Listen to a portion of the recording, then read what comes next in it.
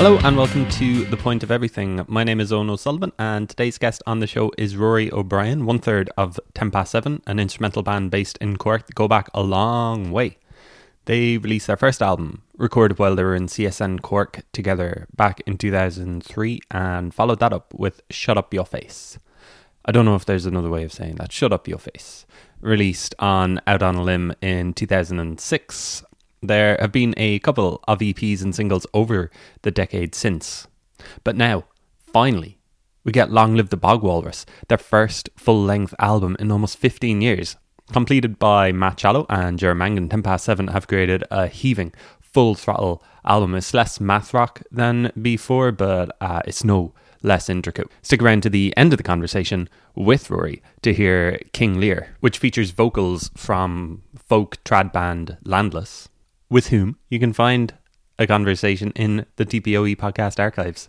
Just search for TPOE Landless. Long Live the Bog Walrus is going to be released via the consistently great Art for Blind Records on November 27th and can be pre-ordered at 10past7.bandcamp.com with some funky looking vinyl available as well. Also, before we get to the chat, hold on. As part of Sligo's Spilt Milk Festival, which returns for its second edition over 3 days from November 27th to 29th, 10 Past 7 are holding a listening party for Long Live the Bog Walrus. That is scheduled for 7pm on Saturday, November 28th, and more details for what looks like a really, really good virtual festival are up at spiltmilkfestival.com. So this was the first time Rory O'Brien had been on the Point of Everything podcast, despite all of his output over the past decade plus with 10 Past 7, In a Solo Guys, and other stuff besides as well. So I was delighted to see 10 Past 7 were still making music and that we were able to make this conversation happen over Zoom. And I'm very happy to report that the new album lives up to expectations. Very much so. Shall we get into it? Here is Rory, 10 Past 7, on the Point of Everything. Long Live the Bog Walrus. First of all, I've always thought of 10 Past 7 as a Cork band. But then I see you're actually all from Kerry. So I don't know, is there a difference? Or do you get very territorial about it? Or do you just brush it off? Is there anything that I should know for future reference? Well, I do you know, it's a kind of, it's like, what is it, nature or nurture or something like that, where like the band began in Cork, but all of us grew up in Kerry.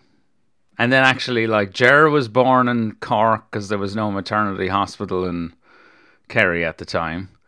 Matt grew up, or, you know, was in Dublin originally, and I was in New York. So actually, we're all blow-ins to Kerry. Well, no, not really Ger.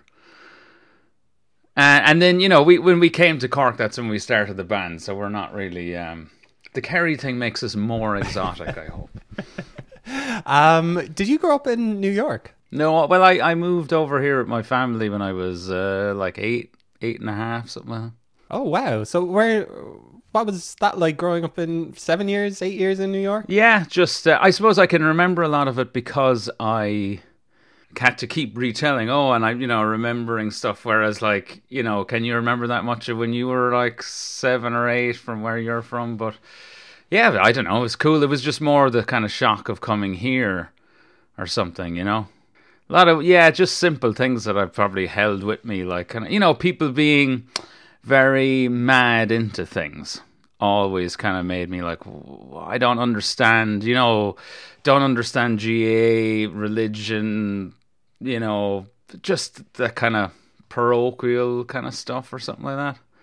Just really, like, you know, I grew up in like multi-denominational schools with like kids from all over, colour of shades, that kind of crack, and then coming to Ireland, it was like, you can't play outside because you need to have slippers inside and your outdoor shoes and muck, and I don't know. So it's just kind of, I probably was really annoyed about it when I was like going through puberty, where I was like, why can't I be in cool New York? I never knew this about you, so it's taken me totally by surprise. Like the first 30 seconds of our chat, I'm totally like, I have so many questions about this. Like, did you have a proper American accent when you came home? Yeah, and supposedly Ger got the accent off me for a while. Where, you know, when you're hanging out with kids, like kids are hanging out with each other, they just say certain turns of phrase or whatever that pick up from school, like, who told you that, you know, or So supposedly, yeah, that Jarrah started getting a bit of the accent, but I was like, oh my god, I think I was blonde as well at the time. The whole thing just went dark. So do you still have an American passport and stuff like that? Do you still go over I do, there? yeah. I mean, I torched it there for the last 4 years, but I might get another one again.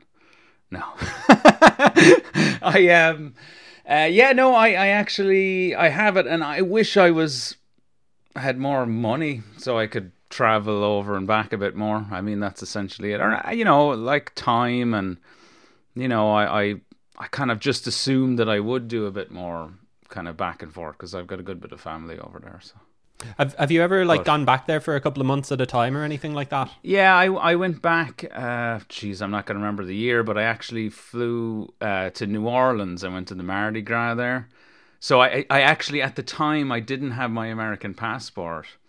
So I went over to kind of like get my birth certs. Well, it was something. I finished college and I was like, right, I got to go do this now. I have a bit of chunk of time, and I wasn't sure. I could have just stayed over there, I guess. But then I kind of realized, oh, you need to like work like 15 jobs, and like, I couldn't.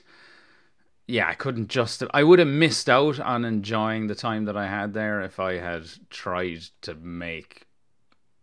get set up to live there for good, kind of a thing. But anyway, I had to get the American passport. So I had 3 months, and then when I was like, oh, I'd love to be there for my birthday, which is in May, and then I clocked back 3 months, and I was like, oh, that's Mardi Gras. Oh, screw it, So then I ended up staying there for a week, and then traveled up to North Carolina and stayed with a guy, Smith, who I met through a band that I played some gigs with, and he was super sound, and I stayed in Asheville in North Carolina for over a week, and maybe a week and a half, something more like that, and then travelled up to New York, and I was there for 2 months. Saw loads of gigs. Class. Is that while 10 past 7 were just kind of starting? That would have been like 2004 or 5 or something, was it? No. This was look, I'm not gonna think too hard about it because it'll be dead air. It was after Days on End festival, so I did that, and then I went away for 3 months. What's Days on End festival?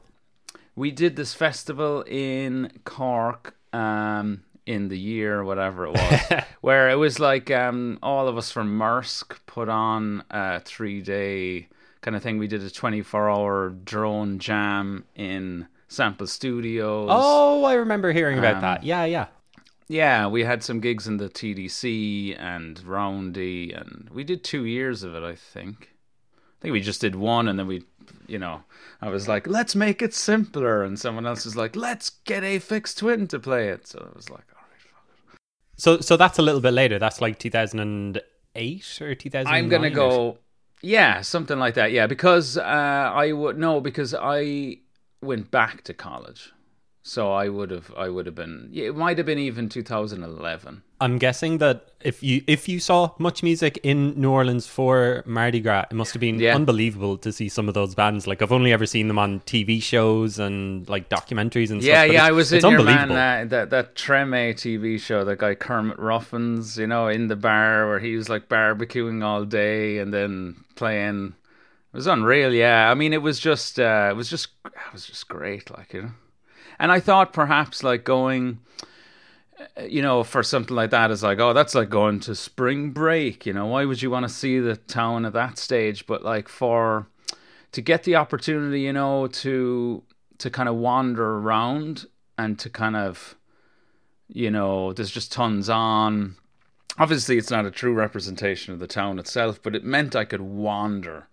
So there was streets that it was like, probably wouldn't be walking down here. I would have been a little bit more apprehensive about walking on my own around or getting lost or whatever it is, but there's so many people just everywhere that it meant like I could just hop between bars. I mean, it was literally like channel flicking, seeing these like amazing bands and just revelry, Does something like that, like a trip like that where you're seeing so much music, does that change your outlook on your own type of music or anything like that? I mean, do you, on the one hand, you almost feel like, oh, I'm shite compared to these people in these bands? Do you know what? I mean, I suppose I've always had this issue with my own being a musician or something. It's like I always thought, like, I play music, you know, but I mean, there's people out there that are like, I mean, I saw one guy and he would just, I swear he was changing instruments and different styles of music. So on the street, Frenchman Street, he's like hopping between different sessions that are on. So imagine if there was like trad sessions, the guy brings his fiddle to the different things. This guy was like playing sax and hopping on the piano and going. Now, there is obviously a certain tradition of sound that he's playing with, but it was definitely more varied than like traditional Irish music. It was like, I suppose maybe he was slotting in doing his own thing, but it was just, it made me feel as though, you know, look, I kind of like experimental stuff and punk rock or whatever that means to people. It's just like something raw, something everybody can do, you know. Whereas this stuff is like far more steeped in a tradition, you know. And it just makes me want to run more into like just making noise. Because I'm like, you can't do this, which they probably can, but they don't. Making noise is easier, is it? Well, it's something that I probably know more than that guy who's really good at the piano. You can make a lot of noise on the piano, I'm guessing. Yeah, but I think it's just, yeah. I mean, I've never gotten up and sung a song at a party. You know, I'm not that kind of play. You know, I don't think of myself as a musician in that kind of way, like, you know. So like seeing all the stuff. Well, obviously, then when I went to New York, like I saw like One O Tricks Point Never playing a fucking deli thing, and then like the guy from Lightning Bolt, and you know, tons of like underground stuff, Colin Stetson, and just awesome like weirdo stuff and squat things. And actually, Squarehead were over there when I was over there for a few days, and then they were playing some house party, and I had just a ton of stuff, you know. And do you know what, actually one of the things was, I kind of, you know, if you go away somewhere, you get to kind of, would say, not carry any baggage with you. Like, nobody knows what you're interested in. I didn't have anybody that I had to go to any music with. You know, if you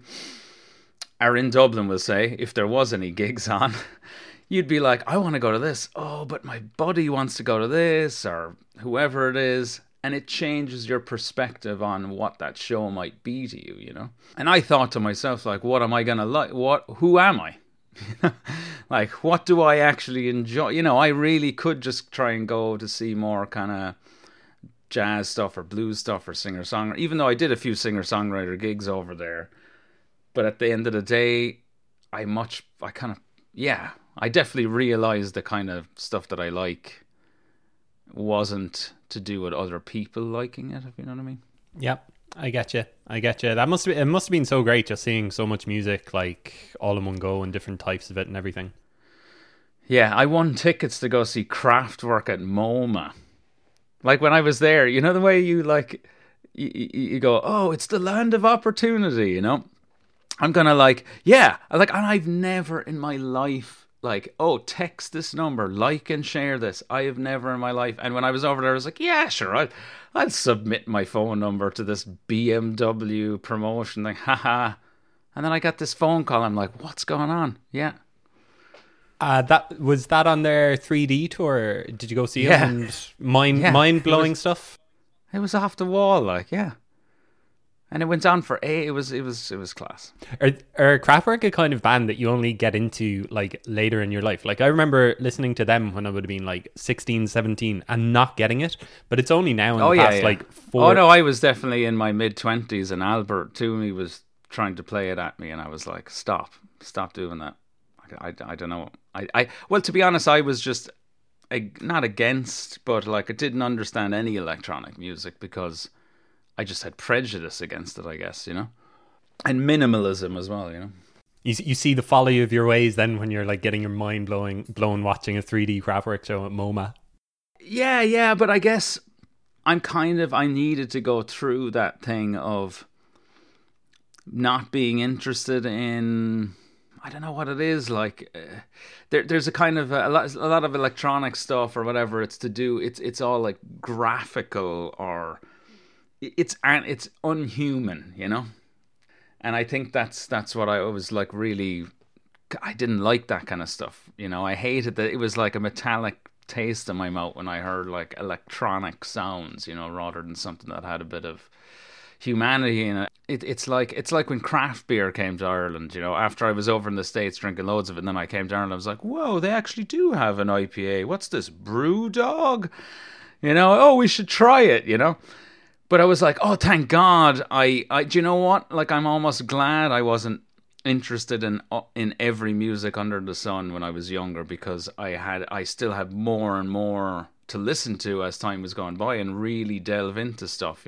Okay, so we've gotten a little tour of the States with you, but let's go back to when you moved over. You moved to Kerry and you became friends with the lads who you'd form 10 past 7 with, did you?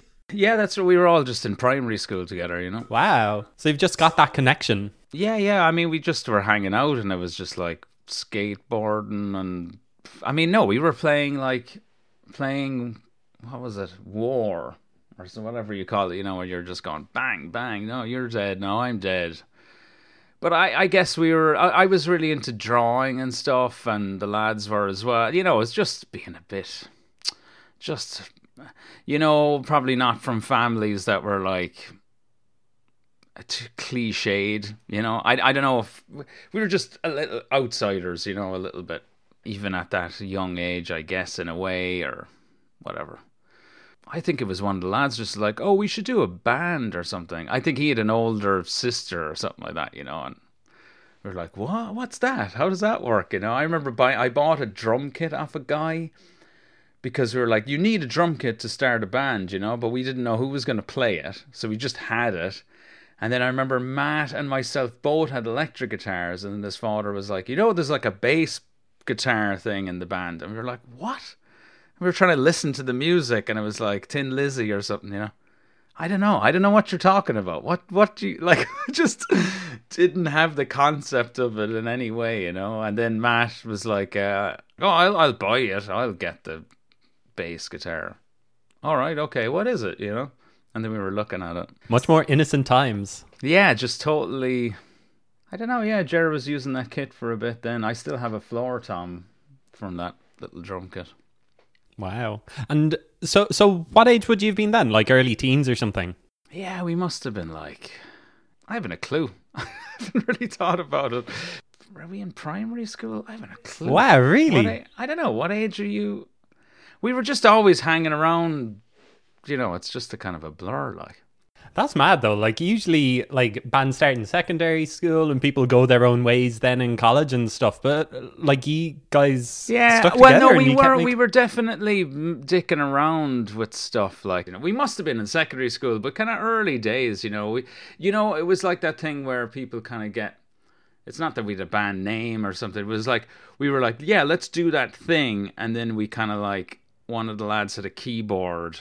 And then we would make like, oh yeah, and we're just messing about with making music. And weirdly enough, we were always into like making up our own stuff from the very beginning, Like rather than like, oh, we'll get together and we'll play a cover song. Like it was like we did that obviously, but we still were always messing around making our own things. Like when I think of a band who's formed in school, like obviously I'm thinking of the bands at my own school, but I'm thinking like heavily influenced by the likes of Nirvana and all of those kind of bands. Like was that ye? And when like did you start to think about maybe like continuing this after school? Like was that always the plan, or did you have to convince each other of it? Or we all went to Stefan Efa to do the music management and sound course, so we were like, that's what we want to do, even though it was like, what do you do? Their parents were probably like, what?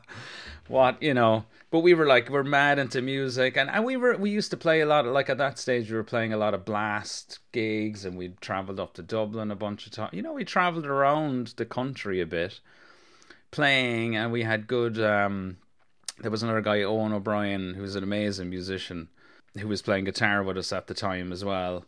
So we had momentum as a group, I think, and it was like. So then we said we'll all do the music management and sound, but it was just a natural progression. It's like, right, if you're gonna do something, this meant we were, it was just they kind of told people very late about the Stefan Nefa thing, but it was always like, yeah, that's what we're going to do, you know, this or nothing kind of. And then we started playing as 10 past 7 because we had to get a group together to do the course. You had to do performances, and I don't know, there was a bunch of things like writing out all the mics that you need for your live show and do recordings and all that. And at the time we were kind of playing more like kind of heavy stuff. Like, I suppose it was a bit all over the place, but I guess it was more like a metal band from that time, you know, not really new metal, but elements of that kind of thing, but a bit kind of punk rock, like kind of hardcore, sick of it all bits. And so I was singing, but I was like, oh, I'm not going to be screaming for this course because I'm not going to get, it just doesn't go down well. It was actually realizing our audience. You know, it's like, if we're going to be in this course and we've got like half of the people in here are acoustic guitar players, there's another bunch of them you know, we were complete outsiders, you know. And since then, like, Emperor have been a band in there, but it was the first time they took a band, you know, into the course. So we, from the get-go, knew, you know, it wasn't going to go down if I'm like, ah! And we used to have to do performances in a classroom, you know, with the kit set up at the back of the class. And it was like, let's just mess around with stuff. So we had some ideas of like, and we were also learning about music theory and getting better at musicianship and stuff. So the idea was, let's just make up these jams so that we can practice playing music, but that it isn't kind of like, there isn't singing on it, because I was like, I didn't want to have to do both, and I didn't want it to be colored by the vocal. And then we found out afterwards that there's such a thing as an instrumental band, but like, we had no idea, you know. It's so much more innocent than nowadays. Like, nowadays with kids who have the internet and like every single piece of music at their disposal, it's like they know everything before they even start out, and you know, they know the equipment that they're going to need and stuff. So these are like the last days that you're going to hear these stories. Yeah, I mean, it's like, you know, if you ever try and do something outside of your knowledge zone, you know, you're trying to build something or do some coding or something, and you have to ask the internet a question, but you don't even know how to form the question because you don't know enough about the thing, like, you know? Like, I probably back then it was like, we wouldn't have known, oh, you're an instrumental band. It's like, what is it? Like, I would have been typing in no singer in band, you know, like if there was an internet that kind of had search capabilities or whatever, you know. But funnily enough, actually, and this is a big part of it too, though, is that course fast forwarded our knowledge and everything, you know. So we had 2 years to be concentrating on music all the time, practicing 4 or 5 days a week, all living together, learning about recording and management of music and the pitfalls of stuff and all that, songwriting, meeting musicians, like Galvin from Weevil at the time was in our course. I remember he gave me a cassette tape of like Reddit Manifesto, and I was like, whoa, that's kind of, because what we were doing, I remember like one of the riffs we had at 10 past 7, I was like, oh, it's like that weird bit from an Incubus song. You know, that was like where we were at. Or like, yeah, that drum beat's kind of like a System of a Down thing, you know. Like, we were just taking these little tiny sections that were maybe a bit proggy or whatever, you know, and at the drive-in part or something, and being like, oh, that one snippet where it sounds weird, what is that? And then we tried to do that and work it out, and then we realized, oh, it's all these odd timings, and the challenge of that was fun. And then hearing the Rednecks then, and we didn't know that there was a whole lineage before the Rednecks. Not saying that they're derivative, but like they were well aware of their influences when they came up with their stuff, you know what I mean?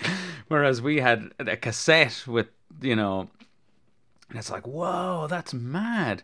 And then actually Fugazi played in Limerick, put on by the AMC. If we didn't go to that, I don't know. But it was on in like November. So we were like barely in Cork we all moved up to Cork, and that gig was on. So we just started kind of messing about with whatever our music was, and we got to see that gig. And then it was like, okay. So would you kind of see Rednecks as your kind of your Dublin, not rivals, but you're making a similar kind of music? Yeah, they'd be like our parents. Did like would you have ever met them in those kind of early days, like say after that Fugazi gig and stuff, and maybe you're touring around the country a little bit more, like? Oh yeah. Oh, we've hung out low. Yeah, I remember like the first time we got to see him, I came up to the lad. It was in the Crew Skeen, and I think I had the EP, the 150 Degrees, the one we recorded in. I mean, that was amazing as well. We had a free recording in a fairly alright studio in the college. But I gave it to Richie or whatever. It's like, oh my God, we heard about you guys, brilliant, And he didn't even listen to it, I think. And he was like, next gig we have in Dublin now, you can support us. And I was like, what? And then we ended up doing a gig with him in Whelan's, that was like, I don't know what it was, like 800 people at it or something like that, and which probably was their next gig. It was genuine enough. And we hung out loads since, and we used to stay in Mervin's gaff a lot when we were up in Dublin and stuff. So it's funny comparing that to nowadays, like you talking about that CSN experience and like figuring out everything that's actually needed as a band, 15 years ago or however long it was. And now you hear people going to BIM in Dublin, which is, it's not churning is the wrong word, but there's so many acts who are coming out of it. It's a proper established music school with like other branches elsewhere. I think there's one in Berlin, and I think there's one in London as well. But like there's so much negativity thrown at the people who go there as well. But I'm guessing like if you are 18 now and wondering what to do after school, like if you're into music, BIM is the place that you would want to go to, wouldn't it be? Yeah, I mean, there was no option. I mean, even when you think about it, the Cork School of Music now has a popular music course or whatever, but like the only way that we could do music our way, like with a guitar and a drum kit and stuff, was going to Stephanie, or there was a Ballyfermot course, I mean, it is kind of interesting because, like, there's other people that are fully DIY when it comes to playing in rock bands or whatever, Whereas we had that 2-year thing where, it was almost as much as we didn't have the internet to help us learn things and mentorship through streaming or whatever, all this information about music, like to have that intensity of 2 years worth of dedicating yourself to it, is probably the equivalent to someone having the internet now or something like that or whatever. So the fact that like you were saying there's negativity towards the BIM thing, or it's just churning out similar types of people, or I think it's just the way, like, oh, they're another BIM band, it's like, say Fontaine's DC are a BIM band, and it's always thrown at them as a kind of negativity. Like I would never say something like that, like, oh, they're not making real music. They're from Kerry.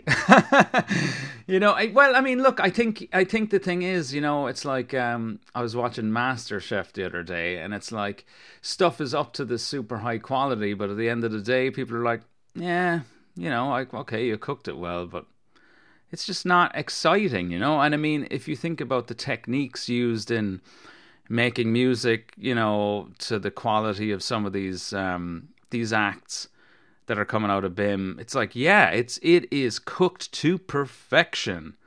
But, it's about kind of, I think the problem could be is that the more learned you get, you stop using your own voice, and you lose that. I kind of get that. Like, I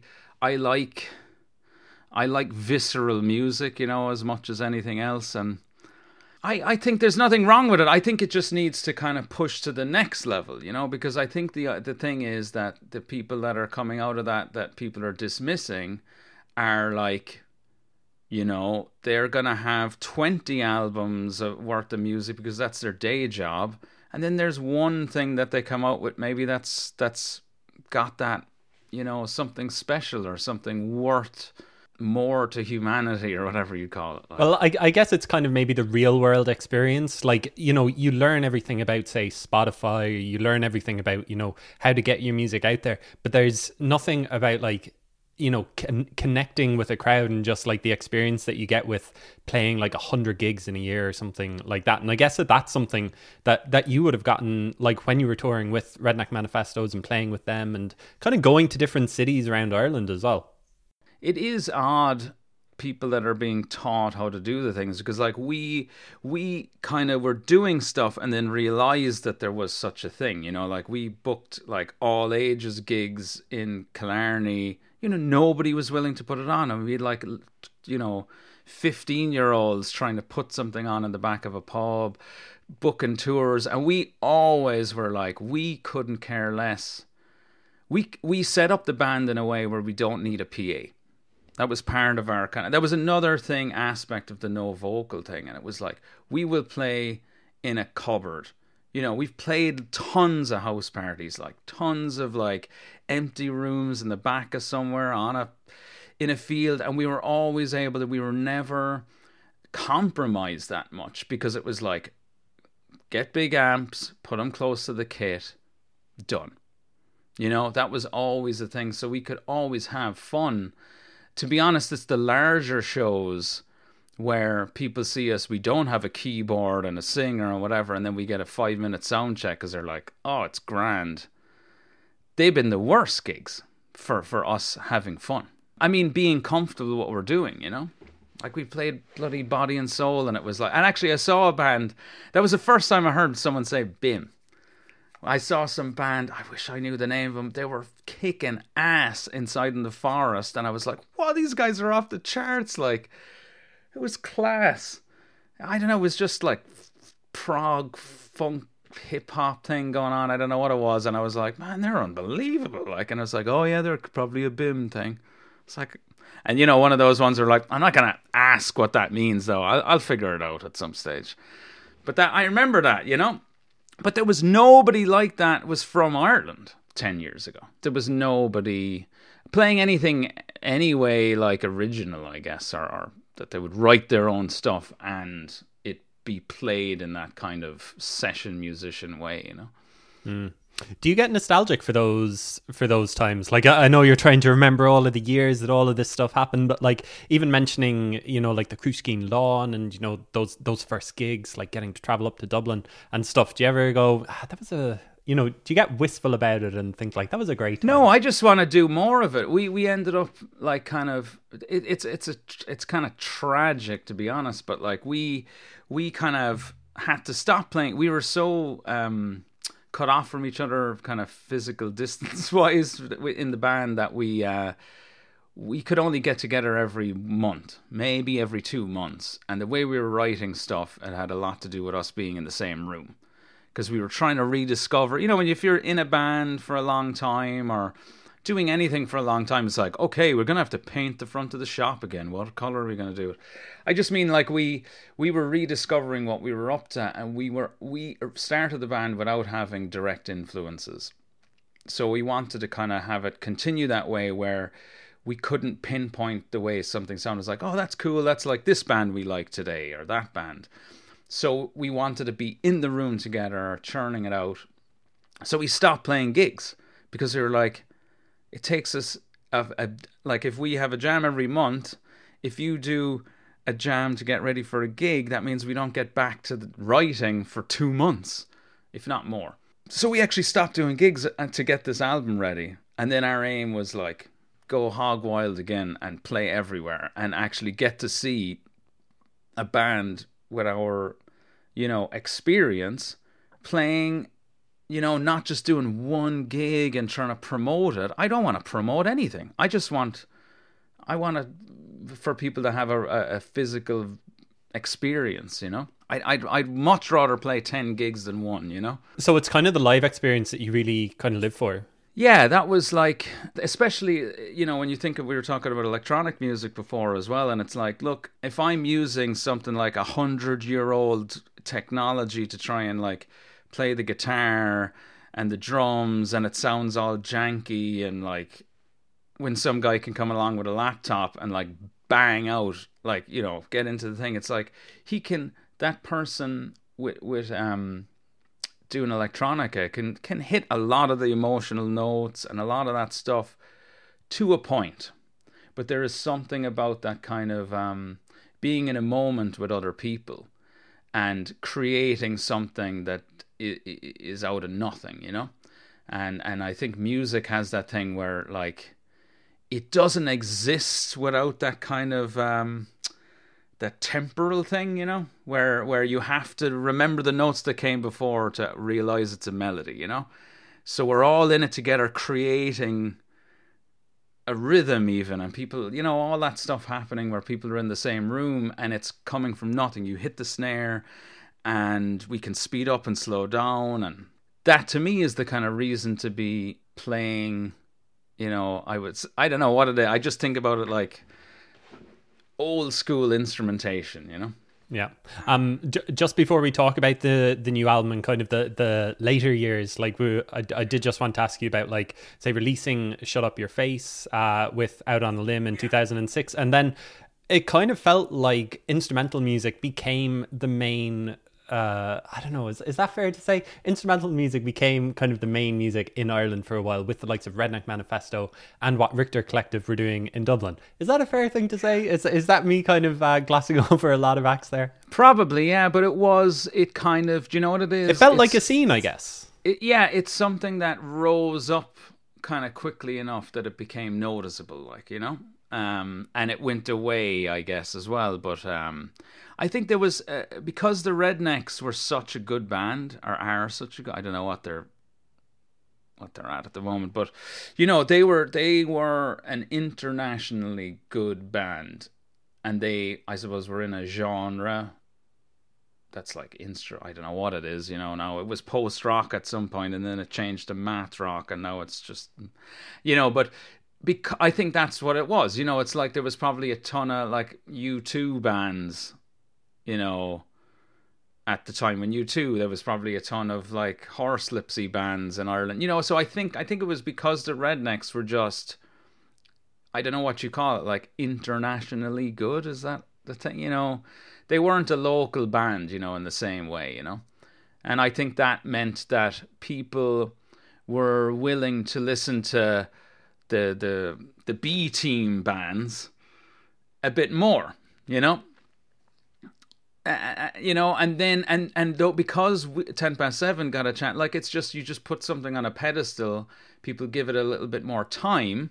If you give things a bit of time, it actually kind of makes you get feelings off of it one way or the other, and it kind of helps the whole thing out. And that's what happened with us with the Rednecks, like, was we got to kind of get to play a few shows with them, or maybe it was just that one, but it was like, it just made it kind of like, oh, they're legit, and then Out on a Limb, and because Give Man a Kick, and I would say the same with Give Man a Kick. Give Man a Kick are like, you know, I've been listening to music for years, and I know the genres, and I know Give Man a Kick, and I'm like, I you know, every time I re-listen to something, I'm like, no, they're as good as anybody, you know. I mean, maybe their timing, maybe they're a bit later, and that could be said for Rednecks as well, even though Rednecks were going quite a long time. But maybe, I don't know. I think that those two bands were like as good as anything in the world, you know. Do you? It's funny that you call it B team kind of bands. Yeah, like Adebisi and stuff, you know. No, I just mean, you know, bands that came afterwards, really. I just mean that, I mean more on the profile sense than you know, even though I think the Rednecks are the best. Did you ever kind of feel like, oh, this band sounds like that other band? Did you kind of feel like the genre and that type of band kind of tired each other out? I mean, you kind of took a break around then as well, like 2011, 2012 as well, did you? That was probably when I was over in the States, so... Oh, okay, right, yeah. Like when Richter Collective broke up, it did, or stopped or whatever, it did kind of feel like a big exhale, I guess, from those kind of bands. You're wondering, oh, is this the end of something? And I don't know if Irish music properly reached maybe that quality level again, or that kind of maybe similar type of music until like girl band come out then a couple of years later. I think girl band are maybe the next. Yeah, I think that I don't know how international a lot of the. Do you know? I suppose it was happening at the same time as the music industry, or whatever you'd call it, was changing. So we went from printing 2,000 CDs and CDs being in some, mom and pop record store in Letterkenny or something, or whatever. Like we had distribution, that was a big thing. Printing CDs, to I think what happened when the Richter stopped was pretty much, and nobody was buying vinyl then.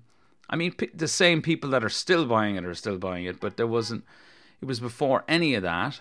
And I think the kind of, Enemies did loads of great stuff, and Adebisi, and there was a ton of bands that kind of, but all the lads from Kid Blunt, like we played a ton of gigs with Kid Blunt, and that's what I know. The kind of Kilcool crowd from is all those gigs. Like, so 10 past 7 were playing like, in the Scout Hall or in Turlock's Gaff and like in Kilcool, back in the day. And then when Enemies came, it was like we had been a band for ages and we're like, oh, these guys are pretty cool. But I mean, even to me, it sounded like people were trying to find their own voice.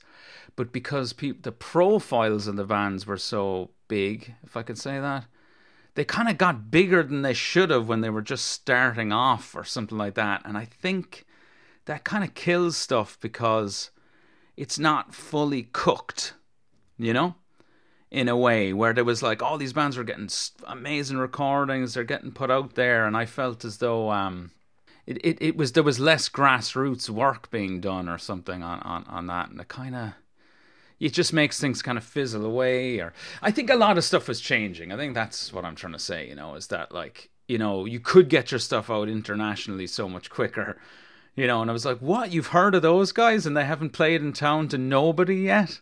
That kind of thing. And so what about you guys? I mean, you started a solo thing around then as well from like maybe 2012 onwards, maybe after you came back from the States again. And so what happened to the band then? Did you just kind of like just take a break yourselves and you wanted to try something new? No, we were always playing, and that was the thing. We always were jamming, but it was just like, yeah, we mightn't get a chance to jam for 3 months, and then another jam 3 months time, and then it's like we might have 30 seconds of music, and you multiply that out by however long, So we did the black box recording, and then I did the acoustic stuff just because I was like, oh, I can do it. And do you know what? It was funny because we were doing a lot of the 10 past 7 stuff and I was listening to a lot of different music and I was getting into experimental stuff. I also started getting into like Bill Callahan, Bonnie Prince Billy, and kind of Michael Gyra stuff. And I just got into that. And my reaction to anything, pretty much hip hop is the only saving grace where I listen to it and I don't think about making it, which is pretty good. I have something, maybe I probably twiddled with Sibelius at some point, but so I was listening and I started coming up with stuff, and it meant like because I like playing gigs, and I kind of feel like, I don't know, I think it's just that kind of thing. It's like if you can do something and if you have the ability to do it, you should be trying to do it.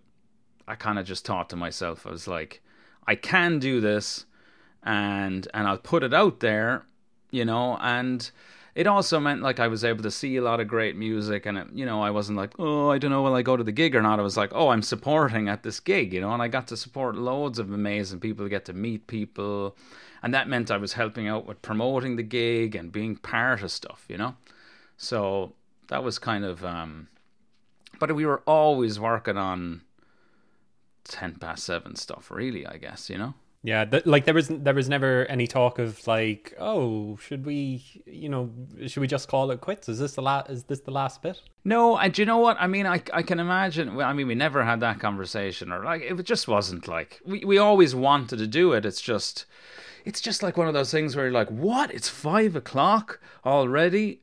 That's all it was. It's like, whoa, it has been 3 years since we did that. But like we weren't thinking of it as in a kind of we need to have a new release out, and we weren't thinking about that at all. We were trying to bring out things, and we did have a realization where we're like, man, we're not gonna be able to.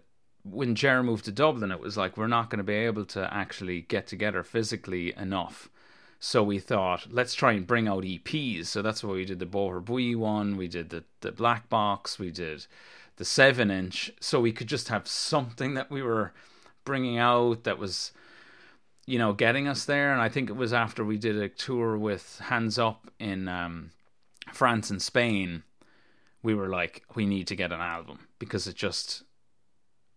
we need a set. That's what it was more so. It was like, we need 40 minutes of music for a gig that's not old, if we're to come back and tour, and that was kind of the thing. Yeah, to me, it's just all blends into one, I guess, really. I've always been trying to play music in different ways. I mean, the first gig I ever played was, playing with the lads, doing like a Deftones cover and some kind of Presidents of the United States of America rip-off song that I made up about a pig, and playing an acoustic set, So it's just been what I was doing the whole time, And so, like, when you decide to go into the studio, you went in 2019 to Gorilla Studio with Spud Murphy. What are you going in with? Are you going in with your old albums? You're like, this is what 7 should sound like. Did you already know what you were going to record, or was it all kind of done in the studio, or how did all that come together? Some of the songs were probably, at that stage, almost might be 5 years old. Do you know what I mean? So, like, well, not completed, but we'll say, like, when Matt was writing stuff for the Black Box, he had other riffs that we were toying around with, but it was like, oh no, if we get these 3, that's a good EP, so there was still stuff there, and it's just always a rolling continuation of things. So, like, there's maybe 1 or 2 of them, there was riffs we messed around with, we kind of had them, and then we would use a kind of a technique of kind of forgetting, going, oh, is that really good, or did we forget it? Does that mean it's not good? And just kind of leaving things stew for a while and coming back to stuff, so kind of hopping between songs. And I would say it was probably 3 months before the recording when Jared was like, right, I'm going to click track, maybe a bit longer, click track everything for the whole album, which means, like, he's putting down a metronome and, essentially almost coding out every track, so we know how many beats, how fast it is, the slowing down, speeding up, the different changes between different time signatures and perceived speeding up and slowing down. And when we went into the studio, we had been actually practicing along with the actual, exactly the timing of the way the song would be. And that was just because we wanted to try something different, but it meant that it was like, when we had experiences before, we had up to then recorded everything just live in the studio. So the Black Boxes look live. I think there might be like the end of one take and the beginning of another, and an overdub. But essentially, yeah. But we were like, because we hadn't really had, we're not gig fit as we were. We were like, let's try out using the click track, because it means we can kind of concentrate on getting the sounds and stuff like that.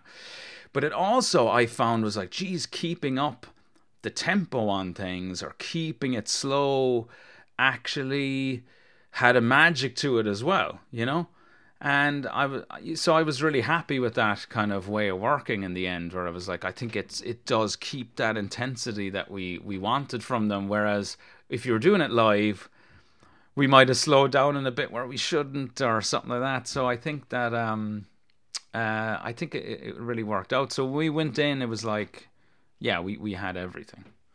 And was it good recording with Spud? Did he have much input into it? Like, he seems like one of the reasons why Lankam's last album, The Livelong Day, sounds like it does. It sounds like he's a bit of a master of drones and some of the other acts that he's recorded loves the drone, well. Yeah. As Thomas Parks once said, he was like, I wish I loved anything as much as that man loves drone. But no, I mean, the thing is, right, it's everything that we do is just, or not organic. Yeah, organic. I don't know. It's just like, we played a gig with, Spud's band, Ilya K back in the day, and then we were mates with Los Langueros as well. We did a ton of stuff with them, and then Ilya K were good mates with Los Nigueros after a while, and now like Mick is in a band with Phil from Los Nigueros, you know, and we played a bunch of shows with Ilya K, and then one time myself and Wayne, this was actually, we won the Murphy's Live competition, and that paid for our first album. And then the year after that, I think Ilya K won it. And what they said, they were like, oh, maybe we'll buy equipment rather than paying a studio to record the album. So they bought the equipment to do it. So then they had that for a while, and then Los Nigueros got Spud and the lads to record their album. I think that was one of the first things. I think maybe Spud did some Percolator stuff before that, or when he wasn't in the band. But so he did that with them, and then we were gigging, and I did the album cover for Los Nigueros. You know, we were all there at the same time, and then myself and Wayne one time went down to Wexford and with Spud, and we were just recording random stuff. And then after that, we were like, oh, we should do a demo in Waterford, in that place, because I went to collect some gear from there. So we did the demo in Waterford. And then also Katie Kim was on board, but she was in Stefanefa with us very briefly. So we stayed friends. So when Jer moved up to Dublin, we were like using Guerrilla Studios as our practice space in Dublin, you know, when the lads moved up eventually, you know, and we brought Spud over to France for the Black Box thing, because we were like, man, I think he'd get a kick out of it. So he could help out, and then he'd learn something, you know, from the experience. And then it means that if we need to, like, because we just have a buddy there to tell Dave Odlum to, like, no, do it this way or that way. Or I was like, oh, this would be good for us to have a middleman. And then it meant we could do post-production on that. So I think the thing is that any of the aesthetics that's Spud to be into is stuff that we're into as well. Yeah, so like we had an idea for it, and we also had demoed stuff the year before. So like a lot of the ideas, so like I set up, one of the biggest things I guess was to have it in, so it still sounds like it's kind of in a room together. So the way we mic'd it up was we have all the mics on the drums, and then when we record the guitar, we keep the mics where they are, keep the drum kit in the room, and then put the amps into the room and record with those same mics. So you're physically in the same space as you're listening to whatever you're listening to. And that was something that us and Spud were chatting about. That's kind of cool. Then I set up some stereo guitar stuff. So I had like 3 or 4 amps going at once, you know, trying to do stuff, you know, rather than doing 100 overdubs. It was like, right, I'm setting up a ton of amps, a ton of pedals, and just playing it all, you know, in the room at once, and trying to capture that and working on a load of stuff. And Spud put a load of cool things on the album as well. And then he also had like Landless come in. They did a few. They had some pre-recorded stuff that Spud was messing about with, and then he got him to do some more. But he was like, I think the stuff I had before was working better, and so that was really cool.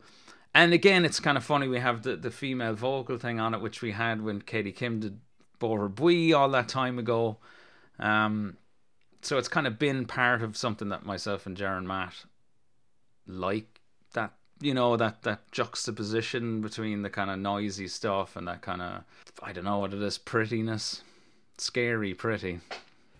Talking about scary pretty, like I don't know if you've gone back and listened to like the older stuff that you recorded, like those first and second albums, but this sounds like 10 times heavier. It's a really, really heavy album, I think, and a good bit less math rock. I think you kind of left that behind, have you? Well, do you know what it is? I think it sounds kind of nasty, you know, and it's something that every time we record it up to now, we've been compromising with engineers who are trying to make stuff kind of professional, you know. So then they're like, oh, and they're just scooping off the edges, and like, I know Spud probably would, yeah, he's like, man, the amount of work I had to do to like EQ it, but we've ended up with, like, we wanted to push it out there to make it sound like, you know, when you're at a gig and it's loud and it kind of hurts a little bit. That's kind of what we were doing, you know. where it's like it's really loud. The math rocky thing is, it's actually like I was listening to Turf War, the first single we put out, and I was like, holy God, you can't even hear the notes. You can hear the notes I'm playing, but it's like there's a lot of math rock that is trying to explain to people this is really technical. This is really hard to play, and it's complicated, and the notes are really interesting. Like there's loads of stuff going on. Turf War is one of the least complex ones, I guess.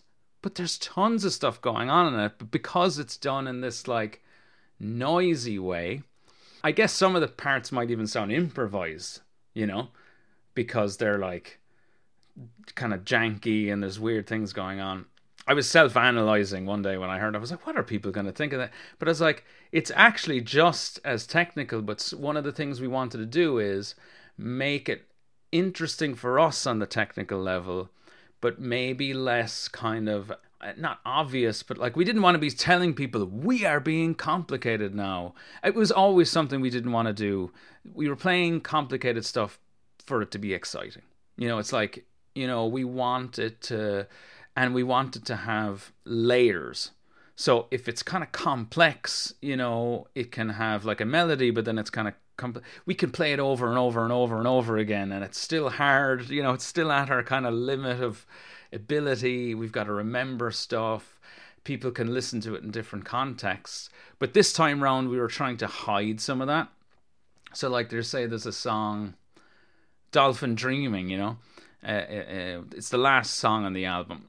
It sounds really simple, I think, but it's like, oh, the amount of like, if we were a different band, we'd be arguing, but we're just like going, well, no. Like, it's so odd and actually kind of weird and complex. And one of the things Jer's beat is trying to do is make it sound like it's normal, but it's not. So we were doing a little bit more like that. So again, the other part of it is, obviously when we do gig again, we'll be playing this album, but I'm really, really looking forward to getting past that point and then doing old ones next to these new ones and really hearing the similarities or the kind of, I think there's a really rich kind of back catalogue we have now, So these songs are I think they'll work really well with a full set, and for the first time ever we actually could kind of choose songs where it was like, well, we don't do that anymore. I think we kind of, now it's like, wow, we've got a lot, we have enough songs now to really change it up every night or something, So it sounds like, one, you still really love playing with the lads, and two, you're really proud of the album that you've created together. Yeah. I mean, it is odd that the context of it, that people aren't hearing it at a gig, because, and I'm probably going to say this in every bloody interview, but but it just keeps coming to mind where I think it was Ian MacKay, Fugazi said that the album's the menu, the gig is the meal. But maybe that's overdoing it, but I think the kind of idea was that you would listen to the album in conjunction with the live gigs, where you listen to it, and then when you hear the song live, you remember the part, or something is coming up, and then after the gig, you're like walking down the street and you're like, oh, I remember when she sang that at the gig, and now I feel like I'm more connected with that music because of the experience I had at the show. It's weird that when we made it, we weren't expecting it to be like, oh, we don't have any of that live thing that we were always like, that was what the band was about, So I'm actually super happy that we did spend a bit of time to make it something that's much more than just us playing in a room, because there was definitely at a point of like, maybe we should not be, doing any of this stuff, this extra stuff, because it feels as though we're cheating. Whereas no, I think it actually, it's going to stand the test of time, so that whenever we can physically be in the same place. And I don't really want to do a gig that isn't like a rock and roll show as well, I think it's kind of an odd one. Yeah, hopefully it'll happen in 2021 that we can get the main course, I suppose, of 10 past 7 live. But congratulations on Long Live the Bog Walrus. I haven't asked you about the name. I don't know, is there anything behind the name that you want to just put on the record? It's funny sounding. I've heard a French person. It was on Tave Tool as well, and I'm like, oh, it brings a smile to my face every time I hear someone uttering it, And I think it's all meant to be kind of mysterious and fun, and it can be like jarring and difficult and heavy. But I hope that people get that there's just more going on to it, You can take it a bunch of different ways, and I think the bog walrus will get more mysterious, not less, as more information is divulged. Well, listen, congratulations on almost releasing the album. It'll be out at the end of November, and hopefully get to see 10 past 7 live again in the next 12 months or something. But congratulations on what you've achieved. Thanks a million.